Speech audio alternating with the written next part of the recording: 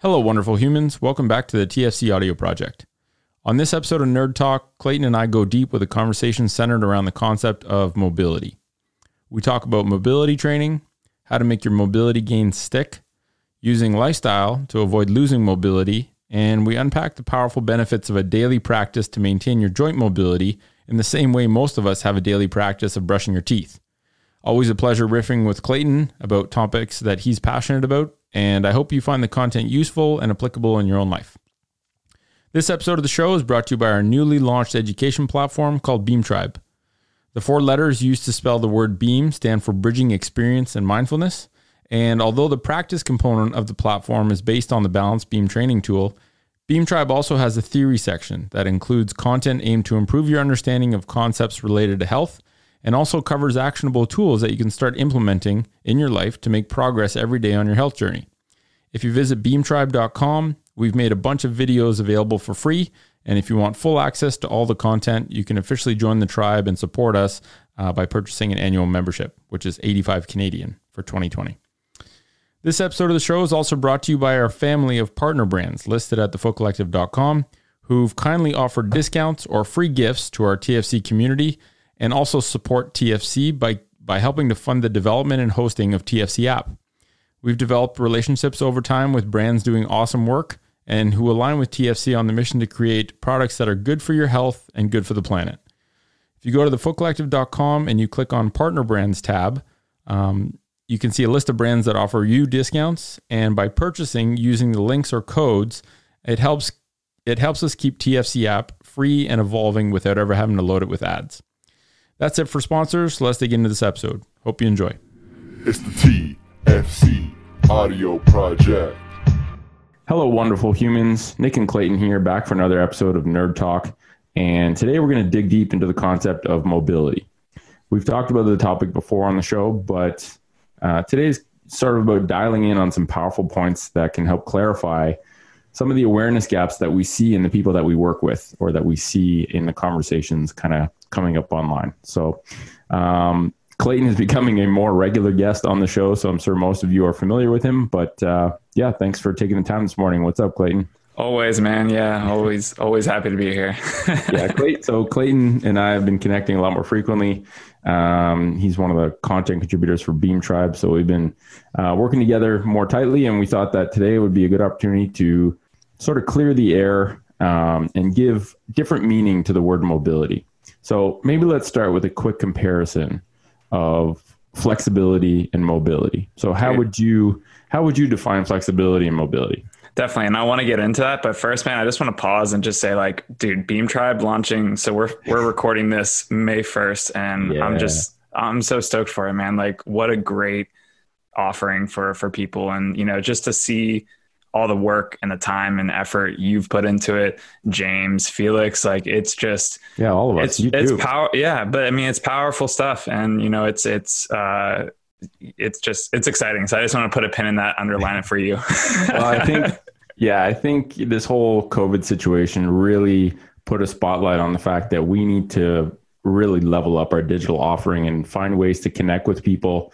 You know, we get insanely good feedback from the digital seminar. Like, people are, you know, I see people posting videos and tagging videos of them just like in their bedroom, going through the seminar, moving, doing all the stuff that we demo. And I was like, okay, events are great and they're going to be a big part of our offering. But, you know, if you can take the informational aspect of what we try and teach in events and give it to people and have them be able to trickle feed that in whatever amount they want throughout their life, but then focus on more the experience side in the event, then you need a powerful digital tool to be able to, and the other thing too, that kind of bugged me, and it was initially good, is like, we film once a year to give people our updated kind of content, right? Our updated offering of what we've been learning. Because 365 days is like a decade. If you have a large group of people learning and sharing, like, you really have these compounding effects. So filming once a year, it's like, well, those other 364 days, we're discovering a lot of shit. So why don't we have a platform that we can update stuff every single week, every single day, even when we learn something new, record it, send it out to the world, and be able to reach people immediately. So I think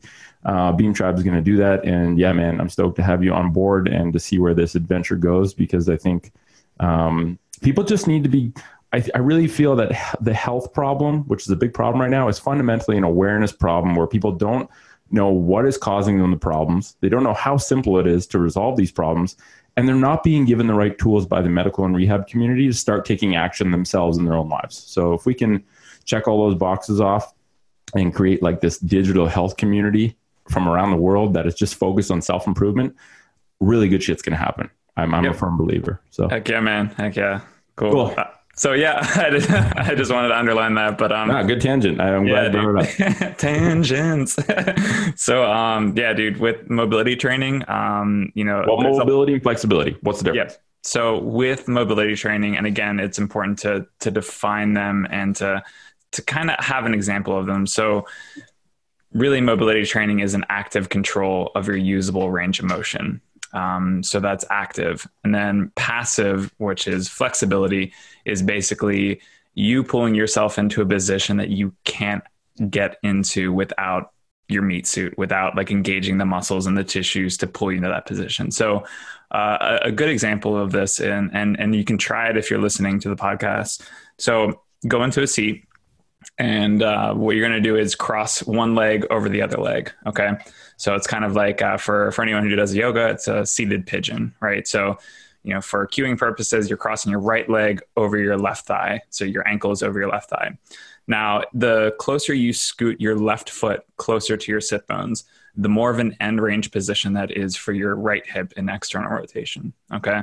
So now this is a state of passive flexibility. You're stretching. Okay. There's nothing inherently wrong with it, but you're stretching. It's a passive modality. There's not as much communication or, force going in there aside from just the stretch reflex. Now, if you pulled your left foot as close as you could to your sit bones, you're going to find the deepest stretch. Now, if you tried to lift that right ankle off of that left thigh in that end range position, chances are you're not going to be able to do it. I know maybe one person who could do it, and that's Hunter Fitness. But anyways, that's an end range, right? So in your end range, you're not able to access your stuff, right? Your mechanoreceptors, your like all that tissue, all the strength. You're not able to engage the squeeze in your extreme end range of position. And that's typically where we get injured, right? You get injured in the positions that you don't train. Okay. So the goal is not to be as mobile as Hunter Fitness. The goal is to shrink your window, your gaps of active and passive ranges. So if you're still in this position, go ahead and scoot your left foot, a couple to where you think you can lift off, right? So go ahead and scooch it forward and then try and lift off that right ankle again. Now you may have guessed wrong again. You might have thought, well, I thought I had the range here, but again, you weren't even able to feel the inner right thigh stuff, right? That part of your body that's supposed to, access that hip work. Now scoot your left foot as far out as you can, even straighten your leg. All right. And then lift it off. Now that's your active range of motion. You can see the difference in the disparity between active and passive ranges again. So your active range will never be as good as your passive. Okay. It's just science. All right. But if we can close the gap, like if you have, and again, you can't see it because it's a podcast, but if you have a huge gap in your range, and then over a couple months, that gap, shortens and you have less of a gap between your passive and active range, using this example of the hip, then you improve your usable functional capacity and your ability to access that tissue for that hip in that position. So it all boils down to awareness. How in tune are you with your body that you can get it to do what you want it to do? And that's really the power of doing mobility training, is that you are tracing every little surface area of that joint capsule and getting it to be as healthy and mobile as you can. And you have the awareness because you take each one of your joints through their full range of motion. So explanation. So like for people who aren't familiar with mobility training, so, the kind of the foundation of it with doing, joint mobility is called CARS, controlled articular rotations. And that's where you take every single joint in your body, head, shoulders, knees, and toes, everything in between, and you take it through its full range of motion. There's countless videos that you can see on Instagram, kind of displaying this, but it's important to be able to have someone kind of guide you through it, whether that's through a video or in person or, a program or whatever, just so you can really understand the fine tuning and the cueing of, how you're supposed to move that joint. And the cool thing about it is that once you get this, the sequence down, you have it down, and you become way more informed of how your body should move. Okay. And it's all information too. So if you learn that, like, oh man, I got like really crummy range of motion in my left shoulder. Perfect.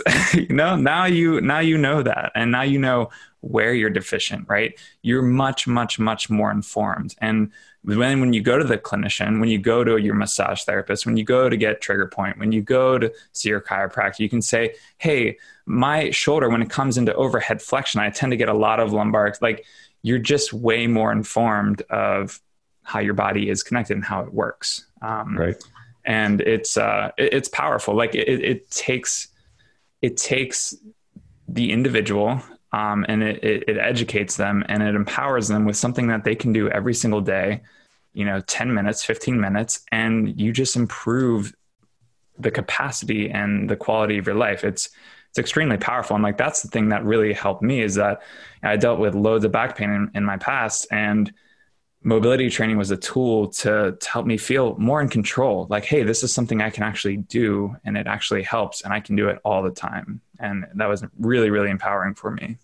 Right. So Cole's notes on that: flexibility is the ability to have a joint be moved. Mobility is the ability to actively move your joint.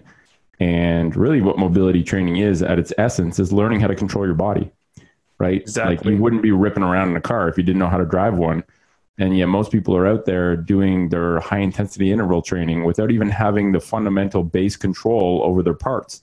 And then they wonder, oh, how did I get hurt? Well, I don't know. You don't even know how to control your body, yet you're thrashing yourself around at high velocity under load. I don't know if anyone should expect that to end well. Yeah. The problem is that people don't. And like you said with cars, like, it's a self-assessment and being self-aware of what you have and what you don't have and what you might need to work on in order to gain that control, so that your fitness practice is not risking your joint health.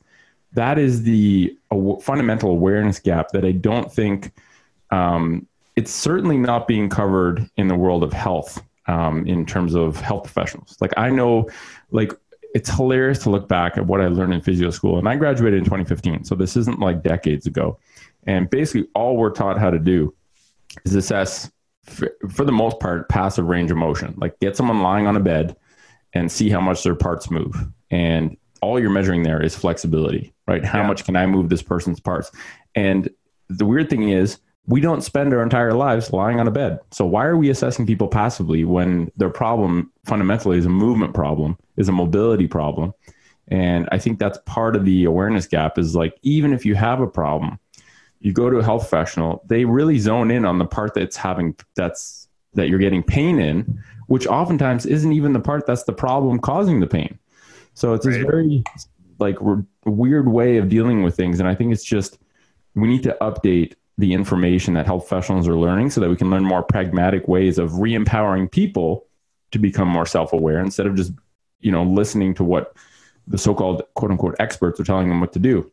Yeah. And, I think that's changing. I think a lot of physios, chiropractors, massage therapists, strength coaches, mobility coaches, like, we are like, becoming more informed and empowered, and empowering, the individual to do so as well. I think like the bloated, like, and that's a whole nother conversation, like the university setting and stuff. I think it's like such a, by the time you get the textbook or that lecture, like, it's already 2 years old, and it's no fault onto their own. Like, it's this accreditation system, but as you jump through the hoops you need to jump through, I think it's important for, the individual physical therapist, or the individual chiropractor, or the individual athletic trainer or personal trainer, whoever you are, to take it upon yourself to learn from the experts who are in the field and doing stuff and testing stuff and getting data that isn't necessarily done in a double-blind study and waiting for, funding of research and taking 3 years to get the data. Like, they have their own testing within their facility. And I think that that's powerful. And,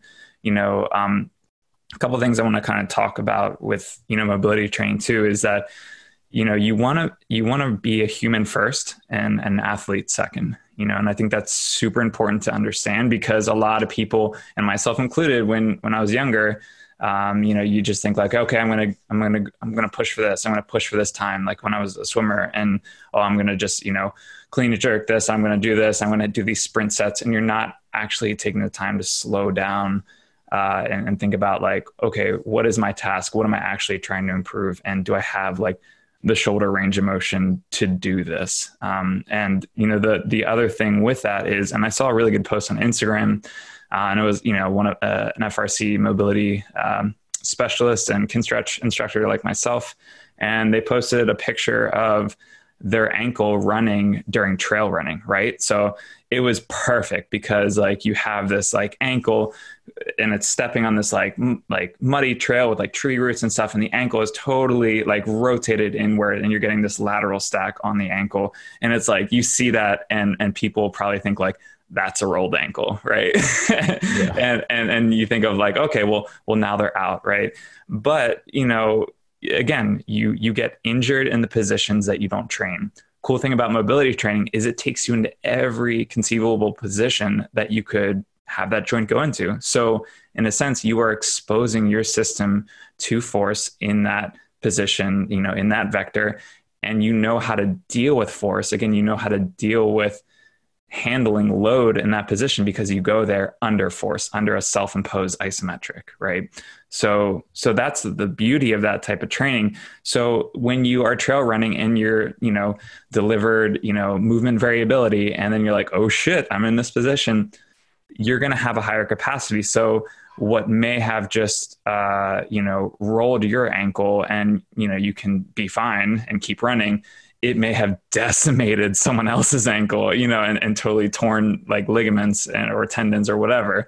And that's the difference. You have an increased capacity, you have an increased resiliency, because you are doing highly specified strength training. Like think of like, it's essentially, it's no different than strength training. You are basically just doing strength training for your joint capsule, for your tissue, and the deepest level, the deepest connective tissue in your body. And it's like going in with a scalpel and then doing sets and reps in there. It's really powerful stuff. And, it's just, it's simple at its core, but it's amazing how it translates into sport or, positions and how you deal in those positions. Yeah. And I think even to rewind, I think people just assume, and I used to see this all the time when I was practicing physio, is like people assume joint stiffness comes from age. But joint stiffness and I would argue even degeneration come from disuse, not aging. Yep. Right. Like I've seen 9-year-olds that can drop down into a squat like it's nothing. And I've also seen 30-year-olds that can't even squat below parallel and fall on their ass. Dude, so it doesn't match up. It's crazy. So it makes me think, I'm laughing right now. My wife's grandmother lives in Arizona, and we go and visit her like every year. And the last time that I saw her, I didn't go up this last time because I was in Costa Rica, but the time I was there, she has this problem of like not really listening to us when we say you shouldn't get up on stools. And, so she is, I think she can correct me if I'm wrong, but I think she's like in her late 80s, probably late 80s, like 88, 89 or something like that. And I mean, she's so mobile and spry, and she goes dancing like 5 days a week and walks all the time, like just super, super healthy. And I'll never forget, like she was standing up on the stool, like and like a bar stool to get something from this top cover. And she's like 4 foot nothing, like she's super tiny, and probably not 4 feet, but like, very, very tiny. And we have a video of it, and she has more hip flexion mobility than like any of the climbers that I climb with that are like, consider themselves like crushers, 20, 30s. And she's up there, and I'm just like, oh my God. And like, so we took a video as like kind of to shame her, like, hey, please don't do this. And then when she stepped down, like her hip flexion was unreal. Like it was so high, like it was just crazy. And then she just steps down like it's no big thing. And I'm like, yeah, like because she uses her range of motion on a regular basis, because she doesn't listen to us and stands on stools in her late 80s. Like, you know, but that's the thing. Like you said it perfectly. If you don't use it, you lose it. And it's funny because I guarantee she's not doing some big wacko mobility session like once a week to get that. She just like the little things you do every day are significantly more impactful than the big things that you do sometimes. And people, I just think we have this mentality that we can just push through and like, oh, well, I didn't do any mobility work, but I'm going to do a big session on the weekend. It's like, well, that's not going to be as impactful. It's going to be way more uncomfortable. It's going to require way more motivation and effort, which might be better used elsewhere. And it's not going to be as impactful if you just did a little dose every day. And more importantly, which I think we should get into next, maybe the way you're living or the positions you adopt during the day are actually working against your goals that you might have in your mobility practice. 100%, man. That's the biggest thing I see. Yeah, we can definitely riff on that. And I can equate like I didn't do anything for like the whole week, so let me like cram in a 2-hour mobility training session. It's the same mindset of like, oh, I ate like total shit during the week, so let me crush like the massive kale salad and I'll be good. You know, it's like, no, you're going to be real gassy and feel awful. And like, but that's the thing, you know, and I think you said it too, is that, hey, I don't think that, you know, her grandmother is doing a dedicated mobility practice. And that's true, but she doesn't need to, because like she's moving in variable positions and getting down into a squat. Like I've seen her get down and get a pan like from a lower cabinet, like in a deep squat. I've seen her do like crazy things. And I'm just like, yep,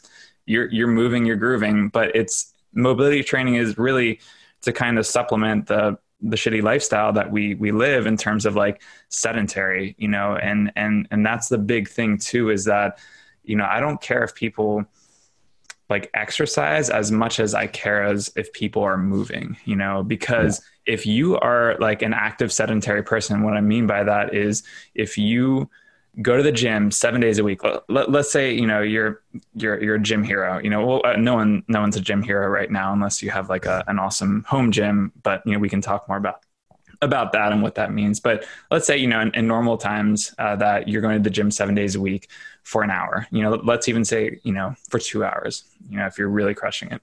But if you are just sitting for the rest of the day, the 2 hours that you're doing 7 days a week is not gonna counteract the position, like the environment that you're putting your body in the seated position for the rest of the day. Like it's just not going to impact it. And yeah, it works the other way. The sitting actually impacts the workout that you do and it often turns your workout into an injury risk factor instead of something that actually benefits you, which, you know, I hate telling people not to exercise, but it's like, if you don't own fundamental movement positions and then you're going and loading them and doing reps under fatigue, you probably shouldn't be doing that. Like exercise is not good for you in that case. And you have some prerequisites that you have to accomplish before you go out and try and do all these fancy things that you have no business doing. And it's the unfortunate part is there's a lot of money to be made in rehab and in healing injuries. And so the focus is not actually, well, here's how to not have the injuries happen. The focus is, well, let's get you better. And then I'll see you in 2 months again when you get injured again, because we never actually dealt with the root cause of the problem, because we didn't actually talk about the fact that your lifestyle is working against your fitness goals, your mobility goals. And the reality is like you said, mobility work, dedicated mobility work is a supplement. And a lot of people recognize the word supplement from the nutrition world, where if you're deficient, if your diet isn't getting a certain nutrient, you have to take like an exogenous form, maybe like a vitamin or something to supplement that nutrient. But the goal with supplements is always to stop using them, right? Is to get that nutrient in your natural diet so that you don't have to keep taking that supplement, right? The goal, if you look at mobility work as a supplement, you can take it initially in order to get back to restore, like in order to restore some mobility that you might have lost. But if you're having to do mobility every day to maintain that mobility, maybe you need to focus on getting more nutrients in your day-to-day life so that you don't have to keep taking the supplement. Maybe you need more movement and to use your joints to a fuller capacity during the day so that you don't have to constantly be doing the mobility work. Because, you know, I just think it's this really weird carousel that people are on. It's like, I stiffen myself up, I do the mobility work. I stiffen myself, and it's like perpetual. And I don't think people realize that, like, our bodies are not designed to get stiff.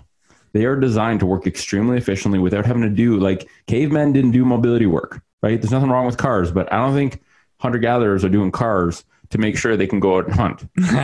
Yeah. Right. Right. It's totally true. And, you know, that's the thing is that, you know, when you are doing this type of training, like, because you are actually engaging your tissues in these positions, like, you're going to start to have, and a lot of people call it like cold mobility. So it's like, if I were to wake up and, you know, my alarm was, you know, didn't go off and I had to run to catch a bus somewhere, you know, I could just hop up, you know, toss on my hair, fix it, and then run to the bus. And I've done that in the past, you know, and it's fine because, like, again, like, I take my body through its full range of motion. I've been there, I've done that, you know, it's acclimated. You have that relationship with that space and you're good to go, you know?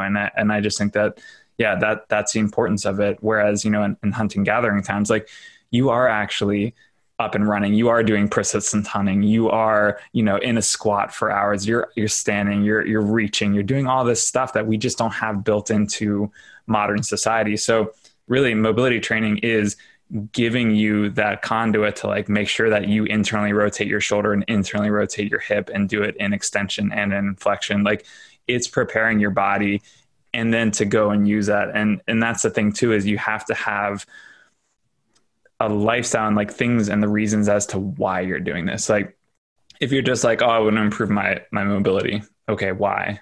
If you don't have that why, you're not going to do it. You're not going to do it. Like, as simple as it is, as little time as you need to spend on it, you're just not going to do it. You know, and if you don't, like, for me, the why is so, and again, I'm like dying to rock climb, but so I can rock climb and stay resilient so that I can stay healthy for running. And I run so that whenever I get the chance to go to, like, the Swiss Alps, we can hike and I am not winded and I'm strong and, you know, I can go all day. Like, that's my why. I want to be able to hike and climb and run until I'm in my 80s. Like, that's super, super important to me so that I can travel and enjoy myself and not be hung up on pain or injury or, you know, anything like that. So you have to be able to define your why, and it doesn't have to be as, you know, intense as that. It can just be like, I want to be able to play with my kids at a drop of a hat and not be in pain. I want to be able to travel, you know, and sit in a car for 3 hours and not get out and feel like total garbage. You know, like, you just need to understand and define, like, what your why is. Yeah. And I think a good why for almost everyone is a good why for mobility work is to maintain articular health and longevity. Like, who doesn't want to have parts that move without pain? Mm-hmm. Right? Like, it's weird that we've just kind of accepted that slopping off heads of bones and putting metal ones in is now the new norm. Schlopping. Like, it's nice so crazy. Dude, this is so crazy. I take an observer's look at this sometimes, and, you know, and I worked in the sport medicine facility in London. I saw the amount of hip replacements and joint replacements that were happening, and the age of people who were having these things done. I saw a 40-year-old with a bilateral hip replacement. This person was considered quote unquote active. Yeah. It's like, we need to reassess how the hell we got to where we are and why we're replacing parts. Because guess what? The new parts, they don't work near as well as what comes stock.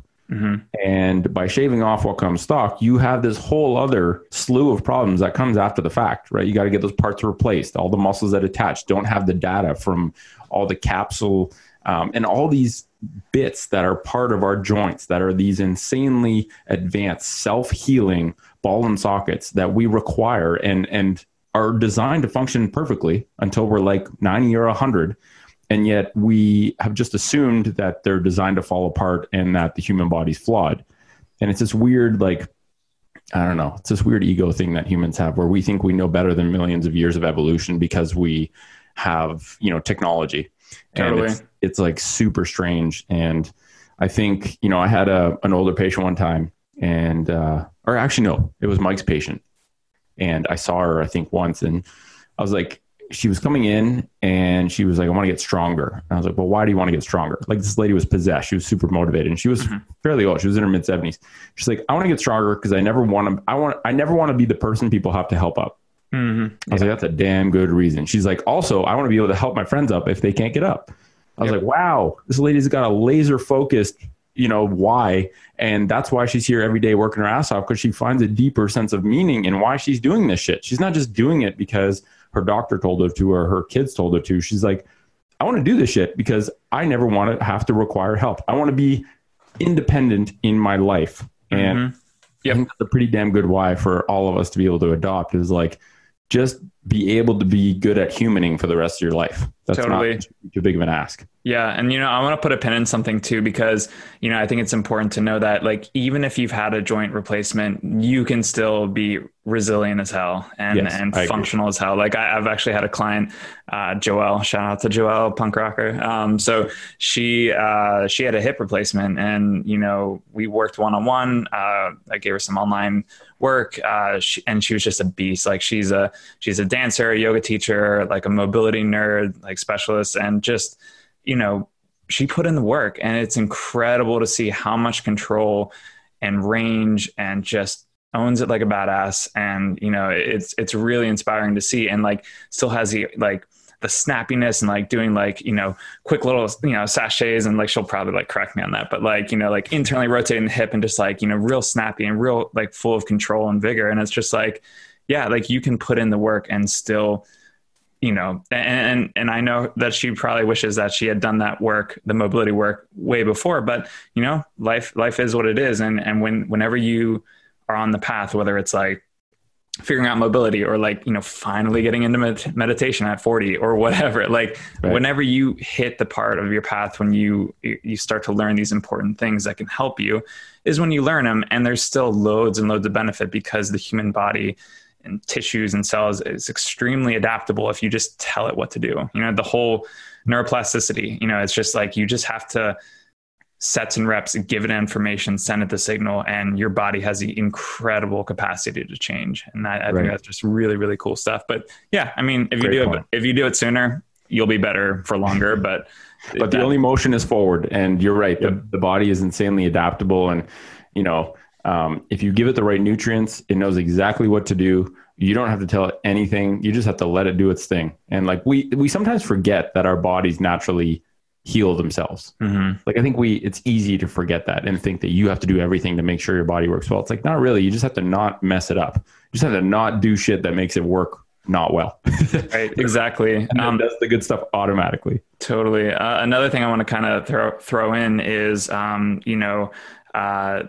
is the concept of prerequisites. We talked about human first, athlete second. We talked about passive and active.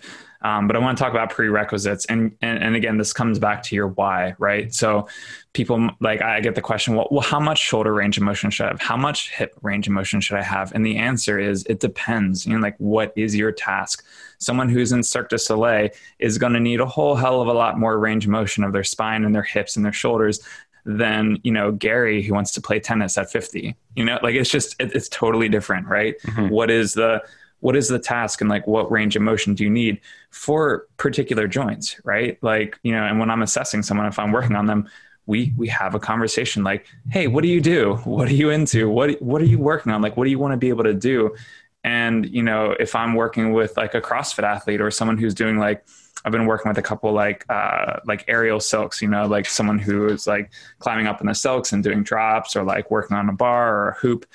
And, if I'm assessing their shoulder, obviously they need a lot of flexion, but they also need a lot of shoulder extension, because if they don't have shoulder extension, like, think of yourself like doing a dips or push-ups, right? If you have shoulder extension, if your arm's at your side and then you try and bring your shoulder back behind you, if you have like minimal lift and you can't really get far back there, you can't even access or squeeze that tissue to get into shoulder extension, then what happens is you can't get at there actively. So then you're forced to get there passively. And now you're in what I like to call like no man's land, because you're just kind of flopping in the wind and you don't know how to engage the tissue that needs to be engaged to give your shoulder that stability in that position.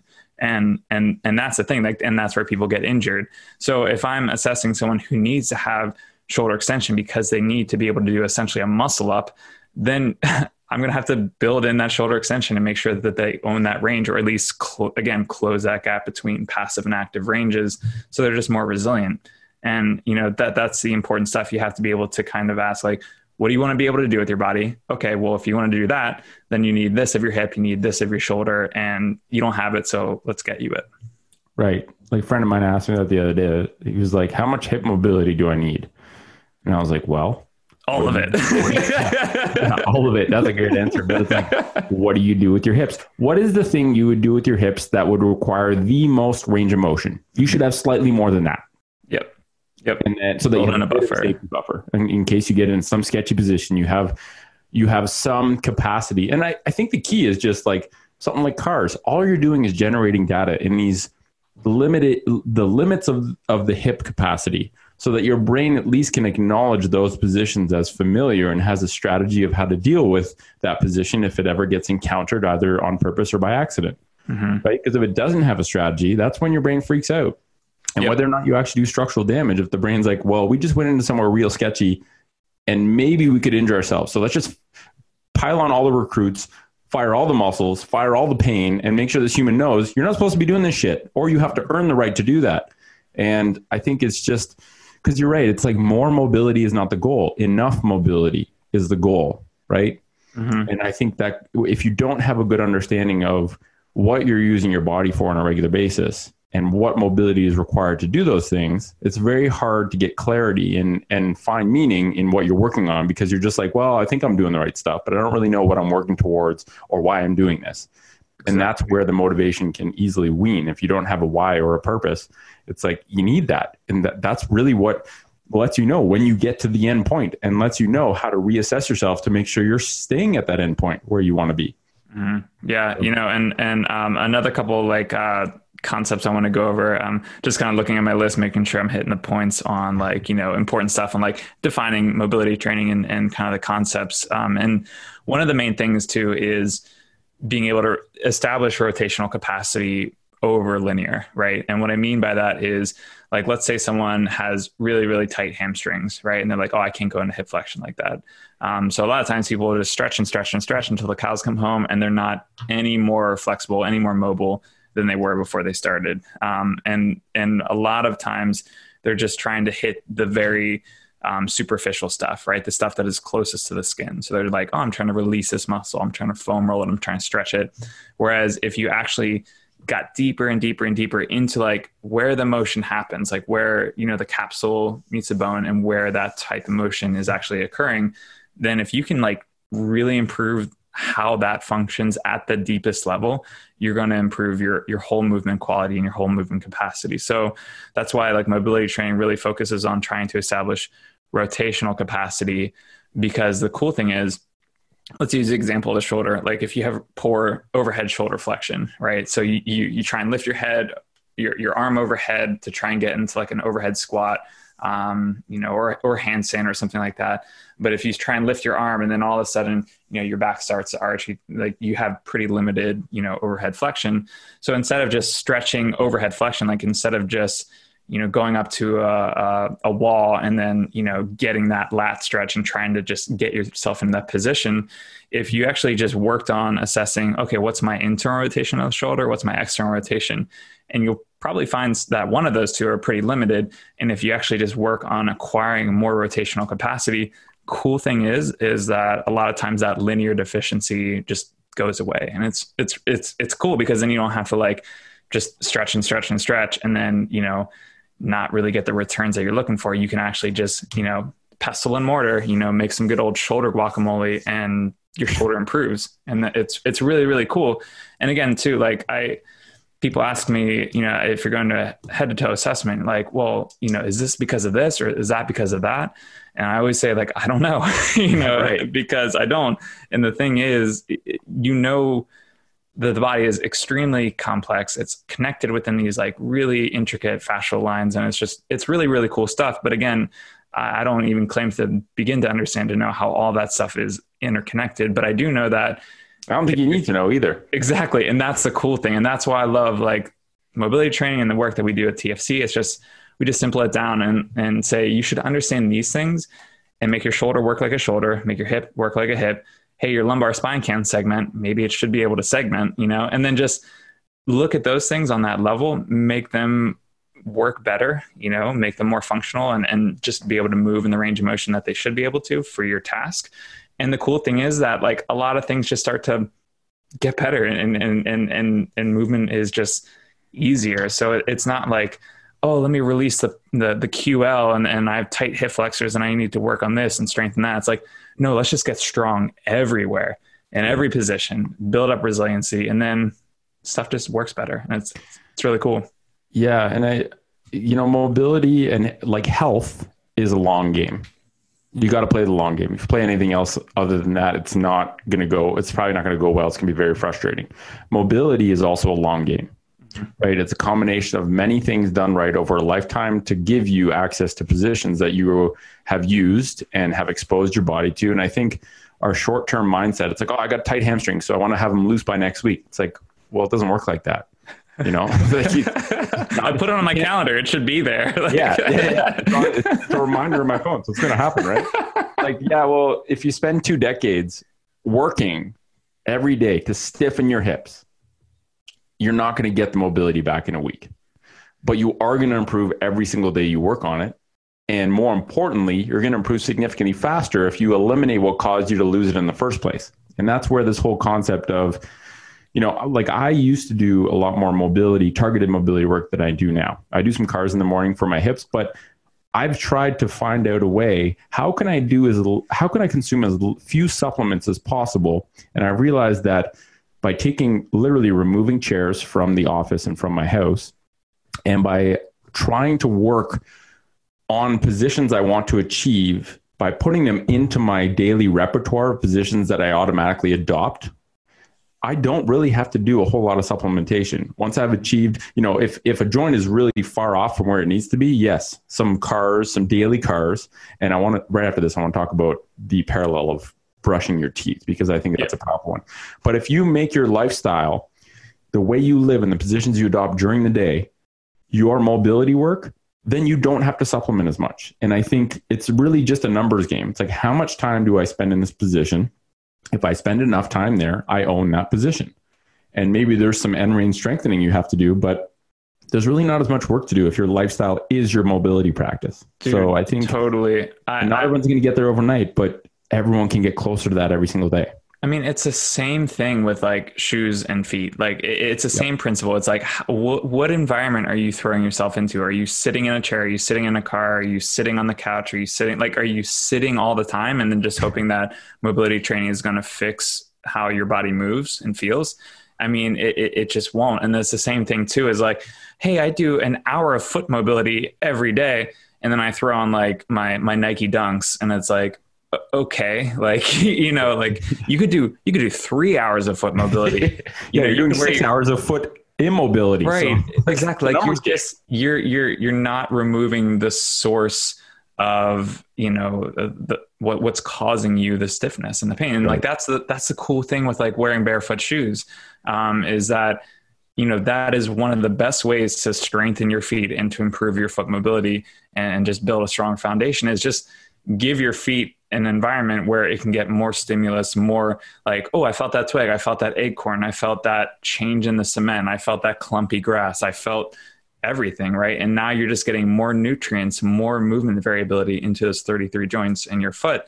And that's how you improve it, because now you have to spend less time doing crazy amounts of, rolling out your feet, doing all this stuff and strengthening. Whereas like you're getting strength training throughout your whole day in your feet. You're getting that movement variability. So it's the same thing in your body.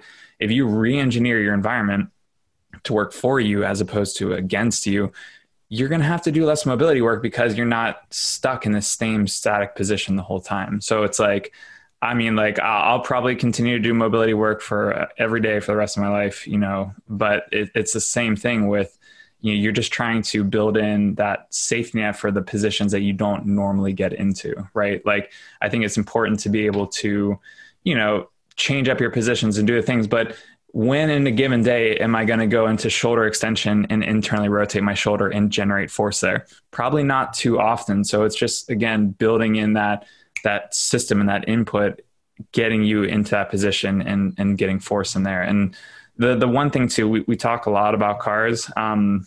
if you dive deeper into the mobility rabbit hole, there's a whole slew of other different types of like, I wouldn't say train, but just like inputs, right? So if you've ever been in FRC or can stretch, like you hear a lot of acronyms like PAILs and rails. So, those stands for progressive angular isometrical loading and regressive angular isometrical loading. So essentially what it means is you're taking yourself into a position and then you're generating a push and you're generating a pull.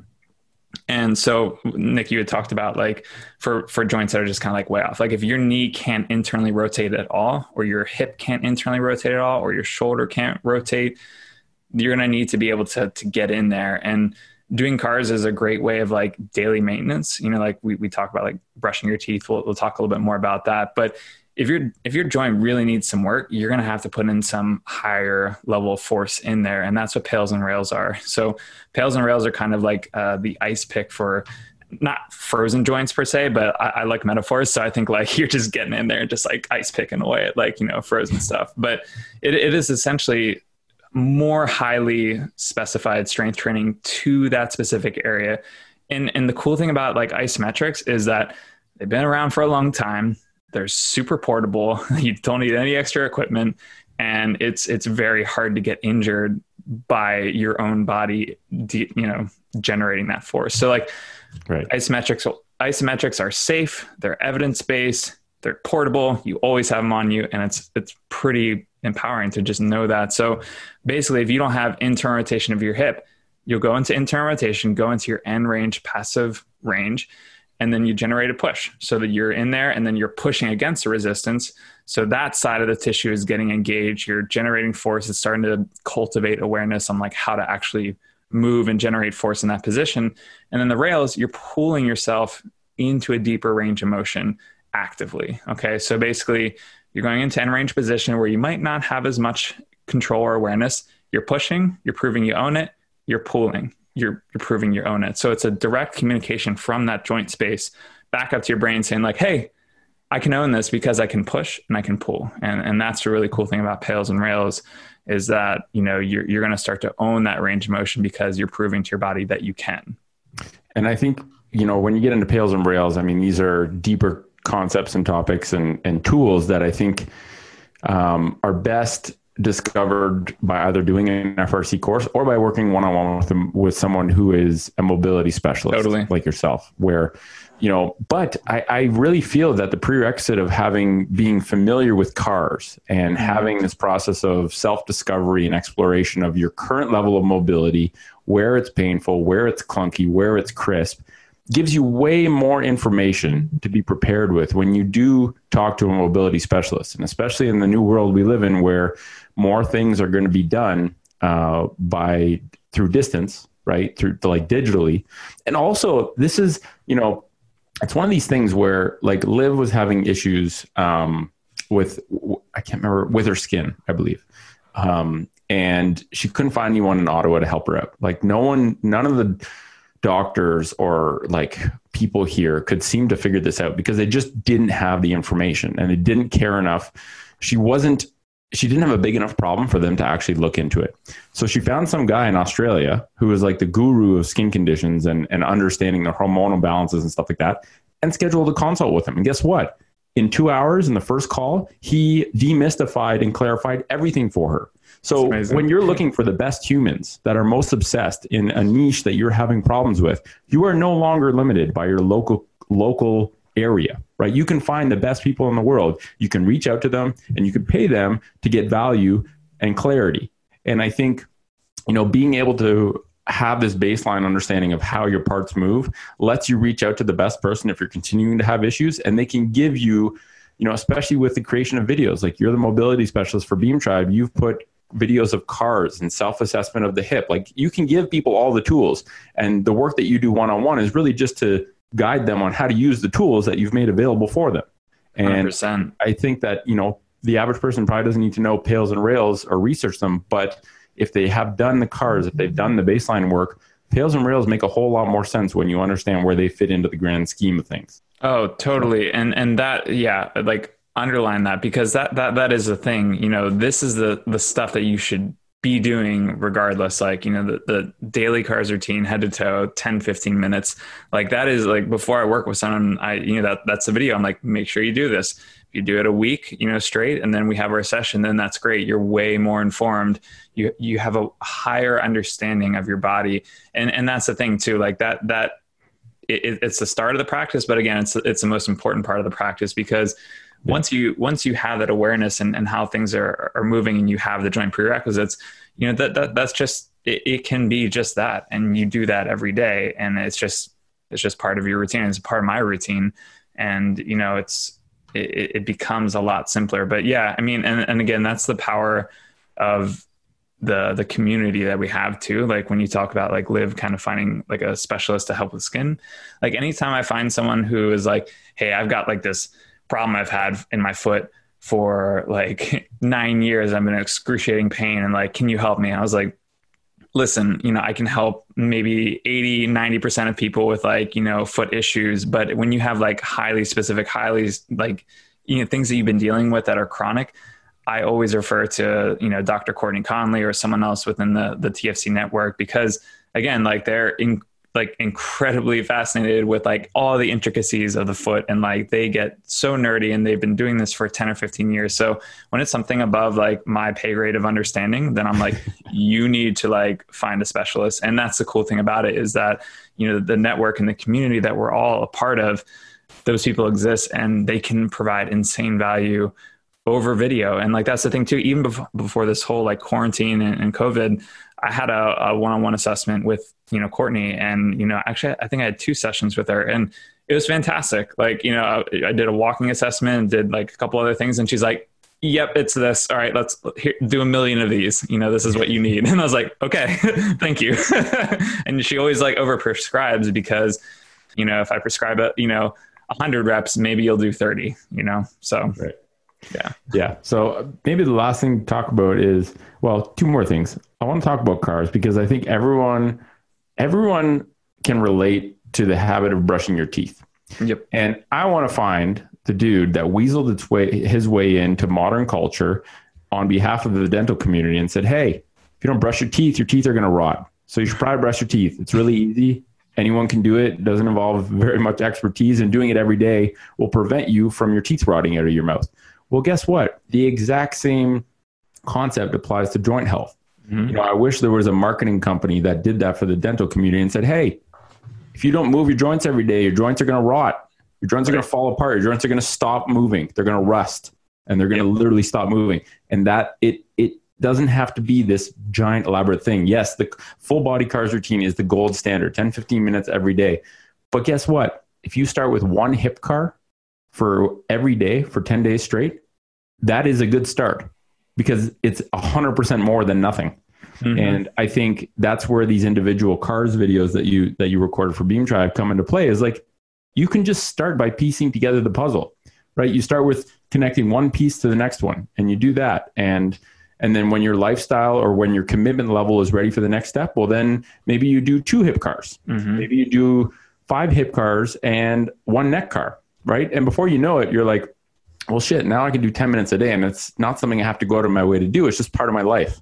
Right. And so I think making it, I'm listening to this audiobook by BJ Fogg called Tiny Habits right now, who's like the godfather of habits, right? Like James Clear learned from him. And I think taking BJ Fogg's behavior design course inspired him on his journey to writing Atomic Habits. But 2 things BJ Fogg says about when you're trying to build a habit, right? And in this context, talking about how do you build a mobility habit, like brushing your teeth, but for your joints. He says, shrink it. So if you want to do a 10-minute everyday cars routine, well, start with 30 seconds. Start with 1 second. So shrink it so that it's really small, because it's really easy to build on something small once it's already part of your day. And then the second element is figure out where it fits into your day. Because if you're just like, okay, I'm going to start really small with 1 hip car, but I'm just going to do it when I get a chance, you're probably not going to get it done. Yeah, it's not specific enough. Yeah, exactly. But if you're like, I'm going to do 1 hip car every time I make a cup of coffee, well, if you make coffee every day, you're going to do a hip car every day. Yep. And you have to couple habits. And you also have to reward yourself in some way. Give yourself a pat on the back. Say, yes, I did my hip cars today. That might mean writing it down on a calendar or a journal, or telling a friend, hey, did you do your hip car? I did mine. Right. Whatever it is. So shrink it, place it into your life and reward yourself when you do them in some way, shape, or form. And you will build habits so easily. And I see this all the time. Oh yeah, I've tried to do a mobility practice, but I just couldn't do it. I wasn't motivated enough. It's like, well, I don't think it was your fault. I think you just didn't take the right approach. Yeah, people bite off more than they can chew, you know. And when they don't do it, they think like, oh man, like I'm a piece of shit, or like, oh man, like that, I'm just not good at this, or I'm just not organized enough, or it's just like, let's just start, like, give yourself the opportunity to actually have like a small win, you know. And if you do start with like, I'm going to do hip cars every time I make coffee, like, again, you don't have to do all the cars, but like, I'm just going to like pick the joint that needs the most love and just try and do that, you know. And that's the thing too, is that once you start to feel the benefit of it, because like when you start off, like you might have some moans and groans and some, you know, cramping or some like crunchiness or some snap, crackle, and pop. Definitely will. And you're like, oh man, like this isn't good for my shoulder. And you're like, no, it's just you never have moved your shoulder in that way. So it's gonna be, like you said, like things rust, like things are gonna be crunchy in there. And it's because it wasn't given the ability to have like nutrients taken into that joint capsule space. And that's the thing, like joint capsules don't have blood flow like muscle and other, you know, connective tissue. So it's like, you need to be able to keep that healthy with movement. And if you're not getting the movement into every little nook and cranny of that joint capsule space of that tissue, then it's just not going to work as well. Like it's going to be a little bit more gritty, crunchy, whatever you want. Like, you know, you don't have to use like specific, like, you know, medical jargony terms. It's just like, it's not going to move and glide as well. And so if you have that idea of like motion is lotion, then, you know, getting that motion in there, it's just going to move a lot smoother. It's going to feel a lot better. So yeah, you just need to like pick the area that you want to work on and then work on that area and then intrinsically feel the benefit of it. Like after some time, after a couple of days, weeks, months, and then you're going to be way more motivated because like, oh man, if my hip's better now, like, all right, let's dive into the shoulder because I know the shoulder's a little janky, you know? Right. And like, that's the thing, you'll be more motivated to like actually tackle the bigger things.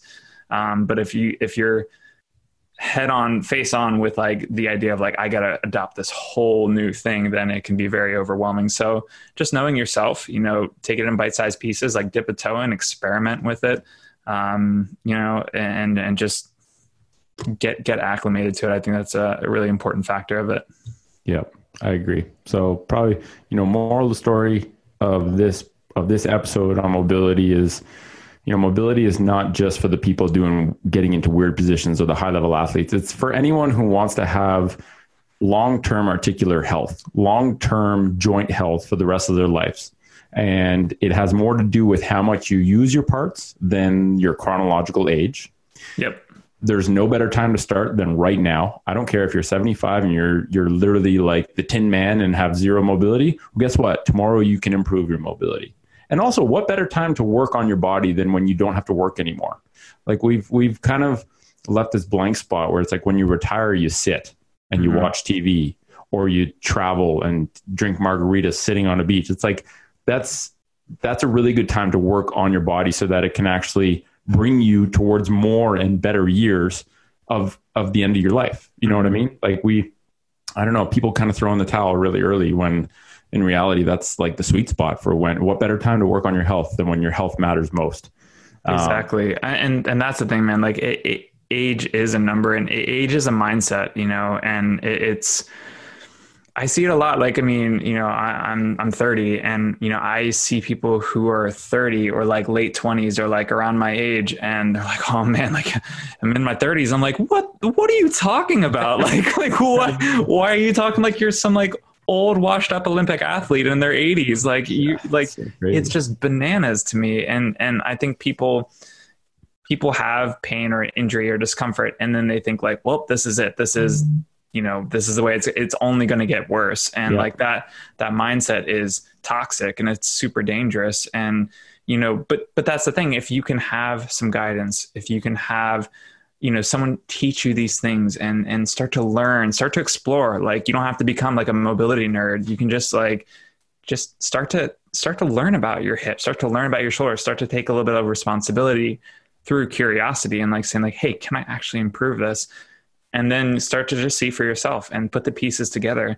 And again, it might be a combination of things. Like I talk a lot about, the importance of, meditation, like endurance training, like just being in tune with your cardiovascular system. Like as you get more into these things and you start to put the pieces together in a unique way that you do when you're ready, when, based on your experiences, how you prioritize things, like whenever you start to put these pieces together, when you put them together at your own rate, you start to learn things in a different sequence than maybe the person next to you. And that's okay.